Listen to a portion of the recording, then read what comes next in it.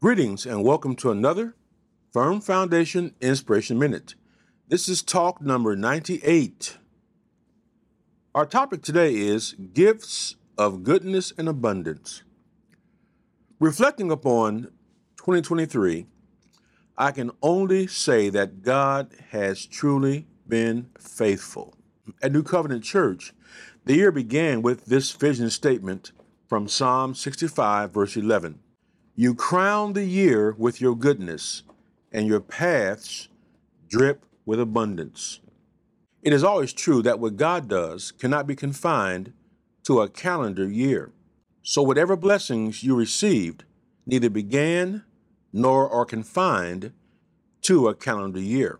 The goodness and abundance we have witnessed in 2023 is the outcome of seasons of good seed that has been sown and sown consistently.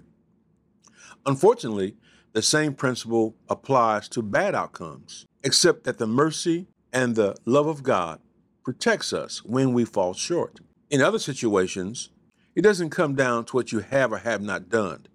We still live in a cruel and fallen world.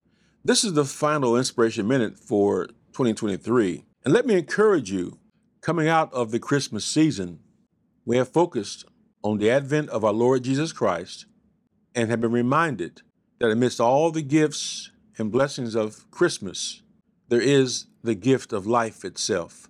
So expect God to again crown 2024 with goodness and let His paths in your life drip with abundance.